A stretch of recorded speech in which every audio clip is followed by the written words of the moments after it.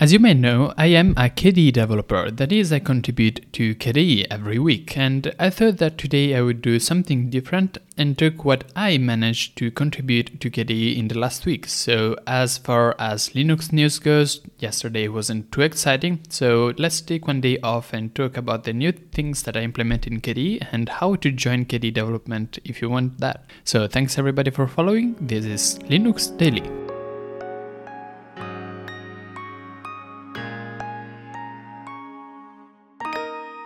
Okay, let's start with yesterday actually. So you know that KDE has widgets if you use KDE, and one of these widgets that is out of the box by default on the KDE panel is the pager. That is, if you have multiple virtual desktops, it will show you a preview of the virtual desktops with inside of it little boxes indicating the various apps that you have opened in the desktops, and you can even drag and drop these boxes to move the application between the desktops. Now here's the thing, this behavior, drag and dropping these boxes, did not work at all. If you try that, you would see that they would not actually follow your mouse and they would very often flicker. So I decided to go for it and try to fix it, which I managed to. So very quickly, what was the issue? Well, the first issue is that for some reason, the people that made the pager originally decided that this little box representing the icon, you were allowed to drag and drop that icon even outside the boundaries of the pager, which is obviously a bad idea. So now I remove that, you can only drag and drop this little box within the pager. Secondly, the code asked for like 5 to 10 pixels of the mouse moving before actually registering it as a drag and drop, which means that the first 10 pixels of the mouse moving were ignored, and so the box would actually lag behind the mouse icon by 10 pixels, which for a component this small is a lot.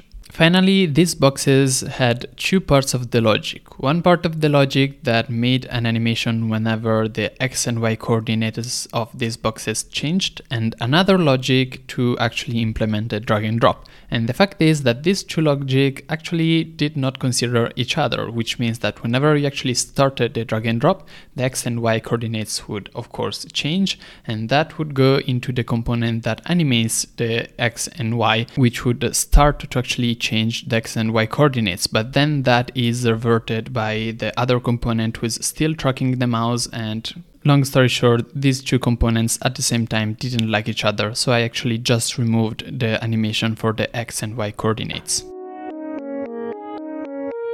Another of these little widgets that you can insert into the panel is the spacer, which, you know, makes some space between the widgets. And when a spacer is flexible, you can use it as an example to center widgets at the middle of the panel. If you put a flexible spacer on the left of a widget and then one on the right, they will adapt their size so that the widget in the middle will stay exactly at the center of the screen, which is a nice feature. However, one user rightfully requested that this behavior also worked if you had more than two spacers. As an example, if you have 3, you rightfully ask for the first widget to be on the left third of the screen and on the other widget to be on the right third of the screen. So you would have widgets at the beginning and then at 33% and then 66% and then at the end of the panel, which is a nice feature. And I actually looked at the code and it seems like way too complex for what it was doing. So I did a refactoring, I removed something like 150 lines of code, if not more, and I implemented this nice feature. Now the fact is that I removed 150 lines and the total code of the spacer is like 200, so I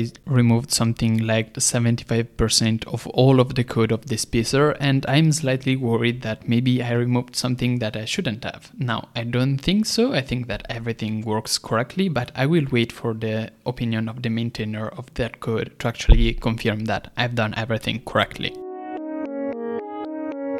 With the release of Plasma 5.26, a new feature that you have is the ability to resize pop-ups, which means that if you open up the application launcher as an example or the calendar in the panel, you can actually resize the pop-up that is generated just by drag and dropping from the corner. Now, obviously, this sparked people to say, hey, I want the option to make this pop-up smaller or larger than we initially thought about. And the application launcher is actually pretty big in its smallest size possible. So what I did is actually just to resize the minimum space that the application launcher can allow to be half of the size compared to what we currently have. This could be rather easily ported to pretty much any widget in the panel, so if you think that any widget is too big for its default size and you cannot resize it smaller, then contact me and I'll make sure that if it is reasonable to actually make it smaller, I will make sure that it is an option.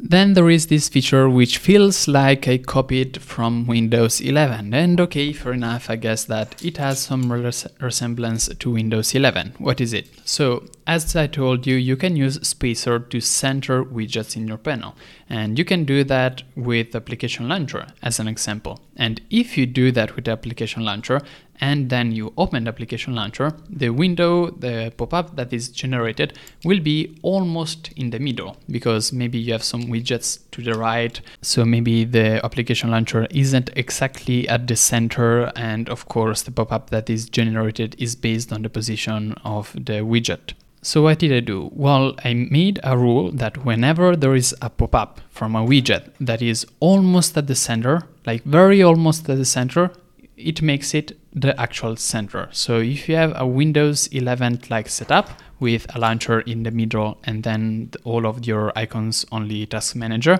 and you open the application launcher, at the middle, the pop-up will be exactly at the middle, just like in Windows 11, yes. It is not something that, KDE Plasma users will notice out of the box because we don't center things out of the box, but I bet that those people who do customization for KDE Plasma will like it.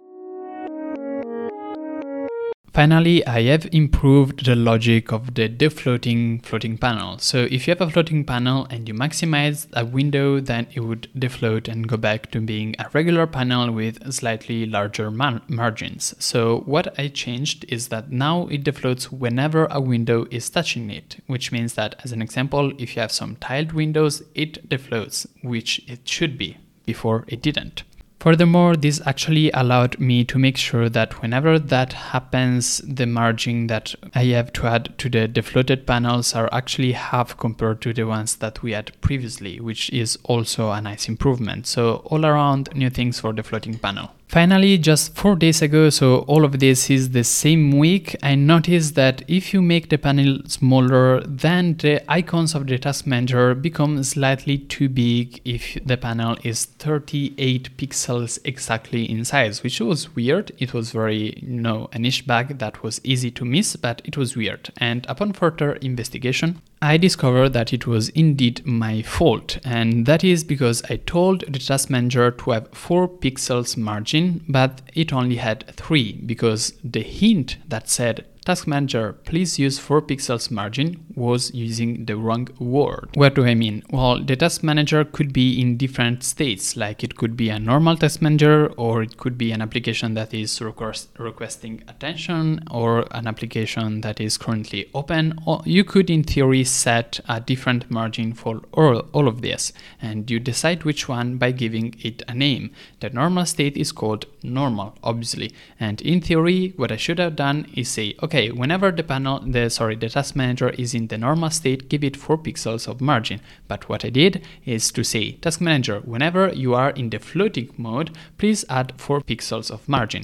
Now here's the thing, the Task Manager is never in a floating mode. Obviously, I was just working on the floating panel at the same time and got confused. So I just fixed the word and done with the bug. So thanks everybody for following along. This is everything I've done in the last week. As always, you can contribute to my KDE contributing shenanigans. I don't get paid by KDE, I only get paid thanks to donation, and currently I'm working at a €9 per hour rate, which is way too low. So if you want to donate, please do. Thanks everybody for following along, and see you on Monday with another episode of Linux Daily.